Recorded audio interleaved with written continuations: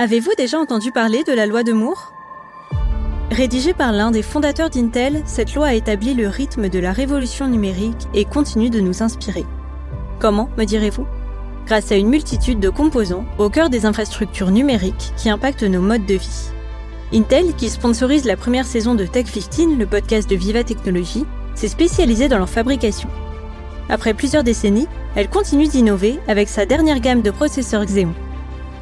Ça tombe bien parce que dans Tech 15, on va justement parler de révolution numérique au pluriel. Celles qui vont façonner la ville intelligente de demain.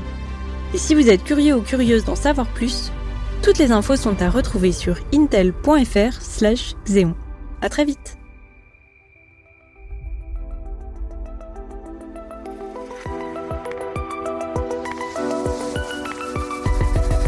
Bonjour, vous écoutez Tech 15, le podcast de Viva Technology, le plus grand événement européen dédié aux startups et à la tech. Vivre en ville, c'est pouvoir profiter de la proximité de tous les services, mais aussi bien souvent de subir celle avec ses voisins. Qui n'a jamais vécu ou entendu une histoire de nuisance ? D'un locataire qui déplace quotidiennement ses meubles à 2h du matin, d'un autre qui écoute sa musique beaucoup trop fort, ou de celui qui perce des murs depuis 3 mois tous les dimanches matins. Heureusement, il y a aussi des histoires de voisinage qui se finissent bien, et c'est du moins ce que je vais tenter de vous prouver dans cet épisode, qui a pour thème la ville participative. Sans le savoir, vous utilisez peut-être déjà des outils participatifs pour vous déplacer par exemple. Si vous prenez la voiture pour aller au travail, il y a de fortes chances pour que vous ayez téléchargé une application GPS, comme Waze ou Coyote. Waze, qui a été racheté par Google en 2013, compterait 13 millions d'utilisateurs mensuels actifs en France. Coyote en dénombre 5 millions. Le point commun de ces deux applications, c'est qu'elles sont participatives.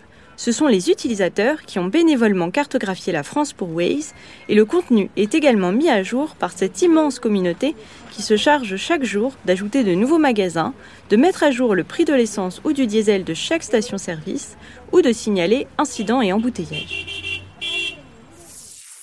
Le succès de ces deux entreprises est révélateur de l'engouement pour les projets participatifs. Certains utilisateurs passent jusqu'à 20 heures par semaine à mettre à jour ces applications, comme le racontait le média 01net dans un article. On a aussi vu se développer ces dernières années des applications dédiées à la solidarité de quartier. Sur Allo Voisin, qui revendique 3,8 millions d'utilisateurs, on peut emprunter une tondeuse à gazon, demander de l'aide pour créer le site internet de sa start-up, trouver quelqu'un pour garder son chat ou organiser une petite fête tous ensemble. Bref, vous l'aurez compris, le temps est à l'entraide. Et en fouillant un peu, je me suis rendu compte que les villes, en tant que collectivité, participaient elles aussi à cet élan, notamment grâce au concept de démocratie participative. La démocratie participative, c'est lorsque les villes partagent une partie de leur pouvoir avec les citoyens en les impliquant dans certaines décisions politiques. Tenez, par exemple, j'ai découvert qu'à Paris, où je vis pourtant depuis plusieurs années, je pouvais voter en un clic pour des projets à réaliser près de chez moi. La rénovation d'une école maternelle, la sécurisation d'un passage piéton, l'amélioration de l'accessibilité, des bancs, un jardin pédagogique, une boîte à livres ou encore la rénovation d'une fresque d'église. Pas moins d'un quart des investissements de la ville de Paris sont en fait décidés en collaboration avec les citoyens et citoyennes, dont je faisais silencieusement partie jusqu'à présent. Forcément, à ce stade, j'étais pleine d'entrain et d'espoir et je m'imaginais déjà découvrir la vie locale sous un nouvel angle. Pour en savoir plus, je suis allée rencontrer un expert, Éric Legall. Je m'appelle Éric Legall, je suis directeur d'ICI Media. C'est une société d'économie qui est en charge de la communication et de l'innovation pour la ville d'Issy-les-Moulineaux. Dans la ville d'Issy-les-Moulineaux, vous avez mis en place un outil un peu particulier, le portail data.ici.com. Pouvez-vous nous expliquer de quoi il s'agit ? En fait, il s'agissait de voir comment on pouvait mettre les datas que l'on publiait au fur et à mesure sur un portail unique qui permette de visualiser facilement ces données. Alors peut-être pour faire un petit rappel, Issy-les-Moulineaux a adopté une démarche Open Data en 2012 et on a au fil des années évidemment amélioré notre dispositif de publication et on sait aujourd'hui on a acquis une plateforme auprès de Open Data Soft qui est leader sur le marché en France, qui permet à la fois de simplement publier les données pour les services municipaux, mais aussi de visualiser facilement, en tout cas, ces premières données et de créer des visualisations pour que le grand public puisse accéder à des services plus concrets liés à ces données. J'ai découvert en travaillant sur cet épisode un monde fantastique, celui de la démocratie participative, des budgets participatifs, et visiblement c'est utilisé par pas mal de villes en France. Est-ce que c'est vraiment efficace ? Ah bah non seulement on y travaille, mais c'est même nous qui l'avons lancé les premiers en France, puisque le nôtre date de 2002. Je rappelle que le budget participatif, c'est une initiative qui a été lancée au Brésil il y a déjà de nombreuses années, dans les années 2000, enfin avant les années 2000 même. Et nous, on a lancé ça en 2002, donc maintenant, vous voyez, ça fait près de 20 ans. Et donc l'idée, c'est simple, c'est de dire on met à disposition de la population une partie du budget d'investissement, souvent, et on lui dit si vous avez des idées, des projets pour votre quartier, votre ville, partagez-les avec les autres habitants de la ville. Et puis on demande aux gens ensuite de voter pour les projets qui leur semblent les plus pertinents, les plus intéressants. Et puis ensuite on met en œuvre des idées comme ça. Alors si je prends l'exemple du dernier budget participatif, celui qu'on a lancé l'an passé, grâce à ça, on a mis en place des boîtes à dons. On va aussi créer une ressourcerie. Voilà, donc ça fonctionne bien. C'est vraiment un bel exercice de démocratie, de proximité là pour le coup, parce qu'on est souvent à l'échelle du quartier. On nous demande de mettre des arceaux pour les vélos, de penser à mettre une signalétique auprès des passages piétons, proches des écoles, vous voyez, des choses comme ça. Des choses que les villes auraient certainement mis en place dans le temps, mais auxquelles elles passent pas nécessairement, en tout cas pas tout de suite. Et ça permet, voilà, à la population d'accéder plus rapidement à ce type de choses. Vous êtes finalement à la fois assez enthousiaste et en même temps un petit peu prudent. Est-ce que vous pouvez nous expliquer pourquoi ? C'est pas que je suis prudent, c'est que je rappelle souvent que la promesse de l'open data, c'était que grâce aux données ouvertes, on allait faire preuve d'une transparence extraordinaire, on allait pouvoir s'emparer de ces données, et quand je dis on, ça veut dire des citoyens, des associations, des startups, qui allaient créer plein de nouveaux services gratuits et pratiques et utiles pour la population. Et la réalité, c'est que c'est pas du tout comme ça que ça s'est passé. Évidemment, d'abord parce que la data, ça reste technique, pour être clair, ce sont des données qu'on trouve d'abord souvent sur des feuilles Excel. Autrement dit, pour le grand public, c'est plus soporifique qu'autre chose, c'est pas très accessible. C'est pour ça d'ailleurs qu'on travaille nous sur la visualisation. Et donc voilà, c'est là-dessus. Sinon, c'est effectivement une extraordinaire avancée, parce que ça permet effectivement de faire la transparence. Je prends un exemple. La première chose qu'on a mis en ligne nous, c'est le budget primitif de la ville. Alors comme vous le savez, l'adoption d'un budget, c'est quand même l'acte fondamental d'une assemblée délibérante. Et grâce à ça, n'importe quel habitant, n'importe quel citoyen peut accéder à chacune des lignes budgétaires, vérifier ce qu'on dit. Alors on a créé un rapport financier pour pouvoir aider le plus grand nombre à comprendre quand même ce qu'était un budget primitif, parce que vous imaginez bien que un budget avec plein de feuilles Excel, faut quand même être expert comptable pour comprendre comment ça fonctionne. Et donc on a créé ce rapport financier qui explique évidemment dans les grandes lignes avec beaucoup de graphiques et beaucoup d'explications ce qu'on fait de l'argent des contribuables, pour faire simple. Mais si vous aviez envie à la fois de vérifier que ce que nous disons est correct, ou d'aller plus loin dans la recherche de telle ou telle donnée ou tel chiffre, vous pouvez le faire puisque ce rapport est calé avec ce jeu de données qui est sur la plateforme Open Data. Même si tous les citoyens, comme vous l'avez dit, n'utilisent pas exactement tous les outils mis à leur disposition, est-ce que ça contribue malgré tout à renforcer le lien de confiance qu'il y a entre les citoyens et les collectivités ? En tout cas, ça y participe. Moi, je crois beaucoup au fait que si vous n'informez pas les gens, ils peuvent échafauder 36 000 hypothèses, et que chaque fois que vous faites preuve de transparence, au moins vous permettez d'avoir accès à l'information. Après, la grande difficulté, évidemment, c'est que il faut y aller chercher l'information, mais c'est malheureusement souvent là qu'on voit que ça pêche. C'est que beaucoup de gens en fait ne vont pas chercher l'information, donc imaginent des choses qui sont pas tout à fait correctes. Mais après, justement, on est là pour leur dire, si vous voulez vérifier, vous pouvez le faire, c'est en ligne, c'est disponible, c'est accessible 24/24. Et ça peut être aussi un peu compliqué, on l'imagine, pour les petites villes, puisque ça représente un budget quand même assez conséquent. Alors d'abord, je rappelle que dans la loi, toutes les villes de plus de 3500 habitants doivent ouvrir leurs données. La réalité, c'est que 90% d'entre elles ne l'ont pas fait encore parce que c'est un coût, c'est vrai, mais au-delà du coût, c'est aussi un problème de compétence. C'est-à-dire que comme je vous l'ai dit, c'est quand même d'abord des données techniques. C'est-à-dire qu'il faut quand même avoir des gens qui comprennent comment on traduit une feuille Excel en jeu de données. Il faut savoir d'abord souvent quel type de données peuvent être comme ça publiées. Parce que je rappelle que il y a quand même pas toutes les données, hein. Toutes les données qui sont liées à des données personnelles ne peuvent pas évidemment être en open data. En revanche, toutes les données non personnelles doivent l'être, hein. Et donc, je vous ai parlé de budget, mais en fait, il y a plein de choses. Il y a les résultats électoraux, il y a des délibérations du conseil municipal. Donc, vous voyez, c'est vraiment tous les types de données possibles. C'est vraiment un portrait, un panorama complet. Mais pour ça, il faut quand même avoir un minimum de compétences. Il faut avoir beaucoup d'agents municipaux. Je rappelle quand même qu'il y a beaucoup de petites communes où ils ont que quelques fonctionnaires. Faute de temps, faute de moyens humains et faute de moyens financiers, évidemment, ils n'arrivent pas à ouvrir ces données comme on devrait le faire. Vous l'aurez compris, le partage des données ne semble pas être une solution miracle pour les collectivités. Elle permet plus de transparence ou d'impliquer davantage les citoyens dans les prises de décision, mais elle reste largement à développer.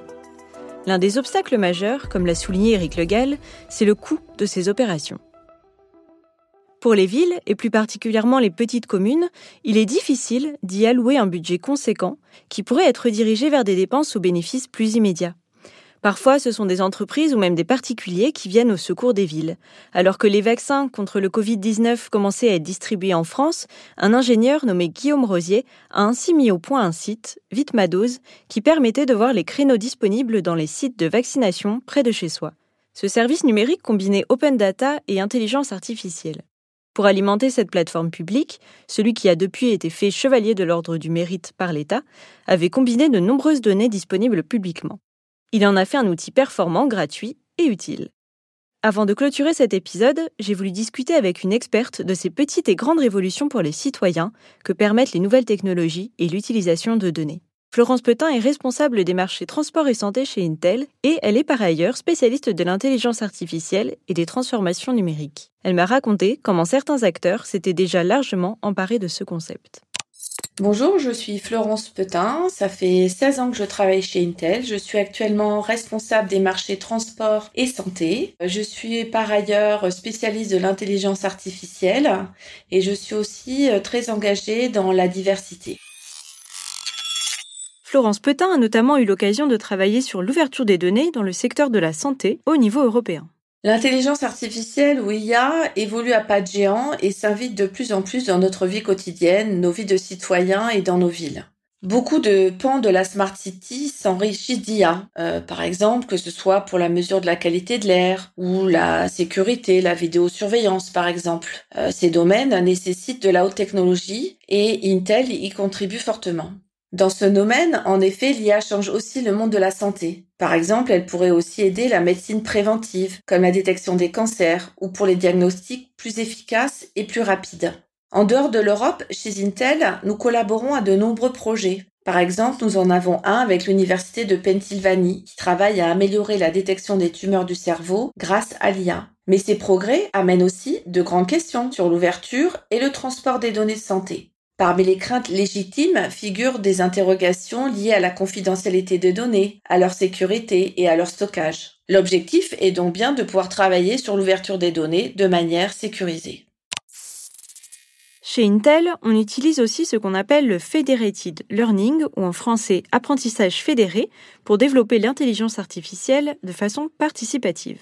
Dans le domaine de la santé, l'objectif est de pouvoir sécuriser autant que possible les données des patients. Deux approches sont alors mises en place. D'un côté, l'apprentissage fédéré ainsi que la cybersécurité. L'apprentissage fédéré permet d'entraîner les modèles de réseaux de neurones sur un grand nombre de jeux de données sans justement avoir à déplacer ces données. Prenons l'exemple de différents centres de recherche ayant pour objectif de collaborer sur un projet d'intelligence artificielle. Avec l'apprentissage fédéré, chaque centre reste propriétaire de ses données. Le centre va générer son propre modèle et ce sont les paramètres de chaque modèle qui sont échangés via un centre d'agrégation et modifiés en fonction des autres. Ainsi, les données sur les patients ne quittent pas l'institut de recherche et n'ont plus à être transmises. Seuls les paramètres du modèle sont partagés.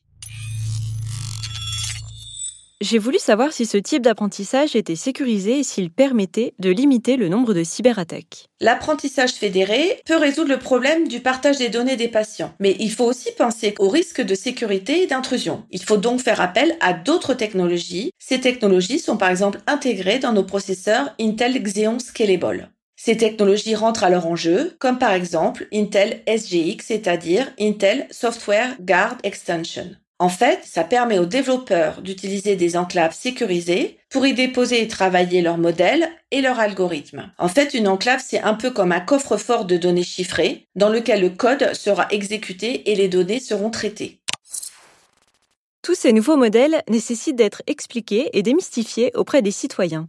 Il faut les former à l'IA et à ces nouveaux usages. L'IA commence à arriver partout et se démocratise. Il faut donc travailler à expliquer le rôle et la valeur de l'IA. Il faut former les citoyens, les entreprises et expliquer aux gens que l'intelligence artificielle peut avoir un impact positif sur la société. Parmi les initiatives que nous menons en France et à l'étranger, j'aimerais en citer 2 qui sont françaises.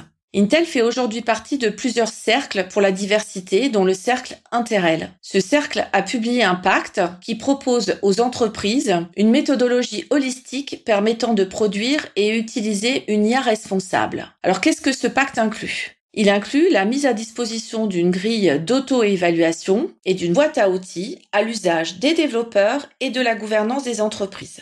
Ceci afin de piloter les projets d'IA dans une démarche non biaisée et juste. Par ailleurs, Intel fait aussi partie du Think and Do Tank Impact AI.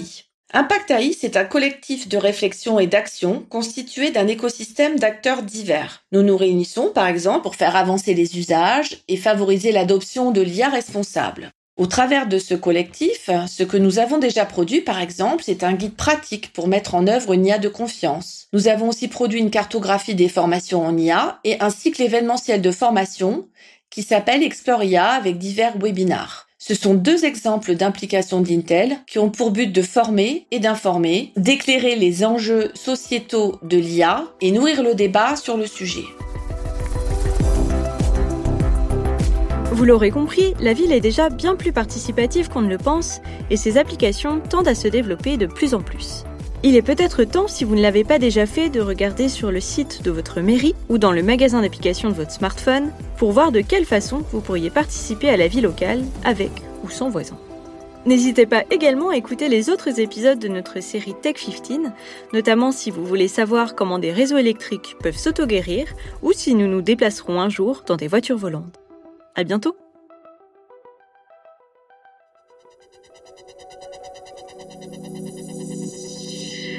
Vous venez d'écouter Tech 15, un podcast de Viva Technologies.